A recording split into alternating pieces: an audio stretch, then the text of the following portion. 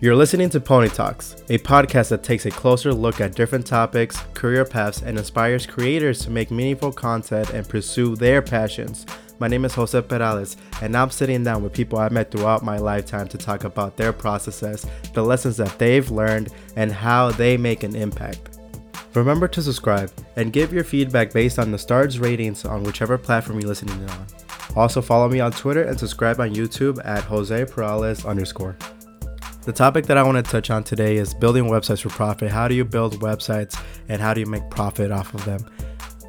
I've been coding since I was, I would say, junior in high school, and I've been making money off of websites after my freshman year of college, going into that summer for my junior year. And I've learned three things since then. I'm about to graduate. It's been about 4 years now.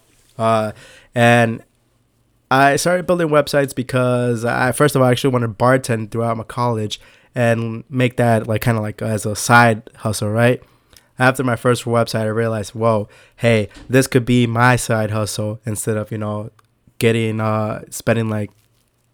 4 or 5, 6 hours at a really noisy place and coming home to sweaty and smelling like alcohol and all that stuff, being a bartender.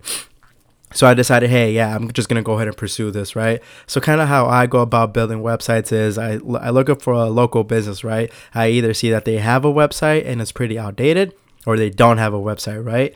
And then I build them a mock-up. After that mock-up, I show them, give them a price, and they're like, hey, this is pretty good. And then boom, build the website, right? So now there's 3 different ways that you can make profit off of a website. The first way is the most easiest way and the most simple way, and the one that I recommend, right? Is, again, if you're just starting off, you don't want to overcharge too much for a website, right? So, for example, say you charge $1,000 for this website, and then boom, it's done. You code it, you design it, you code it, you implement it, and stuff like that, right? But where you start to make the money is in the after, after the initial wave, right? So I call this the support period. The support period, you can charge about $30 a month, right? And what support includes is, for example, if you have APIs, if you have forms, if you have wordings, if you have images that you want to change out that's not working, that's kind of the support period, right? It shouldn't take you more than about maybe an hour to 30 minutes to fix these types of issues, right? So those are the types of issues that you'll be going up against if they do happen to break. If something else happens, for example, they want to change the layout, they want to change the routings, they want to change the completely a lot of things, then that's basically you're building a new website. So that's a different part, right? So the support period, you charge $30 a month for a whole year. How much is that? Let me bring in my calculator real quick. I should probably have that. So yeah, $30 a month. You can even go up to $50, right? But again, let's keep it at 30 to be easy. Times 12, that's $360 a year that you'll be making, right? So I have one website, for example, that I charged this, and it's been 2 years already. And within those 2 years, I've only had to change something recently in the last month or so. It took me about 20 minutes to change it, implement it, and deploy it. Most of the time that I took was actually trying to look for the file on my local computer, right? So now take these $360, right, and times it by 10, which 10 websites, right? So that's $3,600 a year coming in for basically not doing nothing, right? Divide that by 12 to bring it back to a monthly. That's $300. You're getting $300 a month for basically just making sure that the website is up and running. If they want to do some wording changes, again, shouldn't be that much, right? The second way that you make profit from a website is learned by figuring out the 2 types of clients that you get, right? The first client totally wants a website. The second client, no matter how much it costs, but again, you want to be price conscious of it because you're still learning how to code, so you don't want to charge too much, right?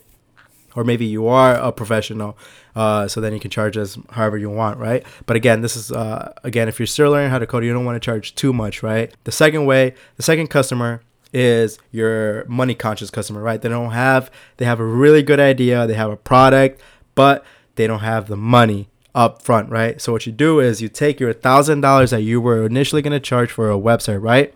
And you charge them $700, $800 or something like that, right?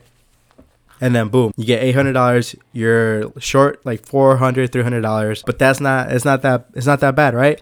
What you do is you charge them a percentage of their revenue that they're making off of the product that they're selling, right? For a certain amount of time. For example, say they're reselling shoes or clothing or stuff like that, right? You can say, hey, I get like 10% of your monthly sales, right? So if they make $5,000 in the month, 10% of that, $500, boom, you just made your $300 that you lost in the first month.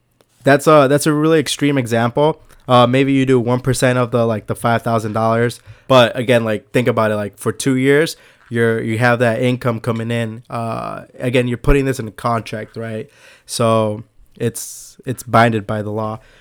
The third way that you make profit from a website is not by overcharging or undercharging and like having like a recurring payment.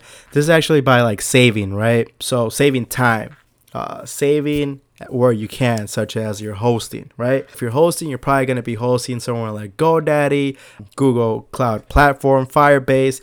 So those are the ones that I recommend. Google Cloud Platform. If you're just building a simple landing page, you don't have anything like, you don't have a back end or anything like that, putting your files in a storage bin and making those available publicly, boom, all you have to pay for is the domain. If they have the domain already, it's all profit. You can charge them $100 for hosting a year, and it's all profit. Get a couple websites together, charging them $100, and I talked a little bit about time saving, saving money on like your expenses.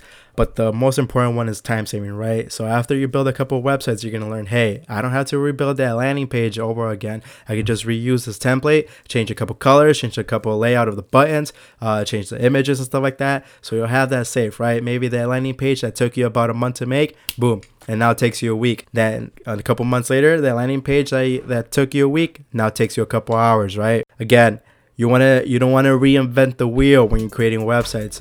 Use Bootstrap. That's really helpful. Make sure you're optimizing your website. That saves you a lot of time reusing your components and everything like that. I've learned that, and it's helped me get to where I'm at right now. Thank you so much for taking the time to listen to Pony Talks. I really appreciate it if you would leave a rating. It's going to help me out a lot. Go ahead and subscribe on whatever platform you're listening to, and we'll see you next week.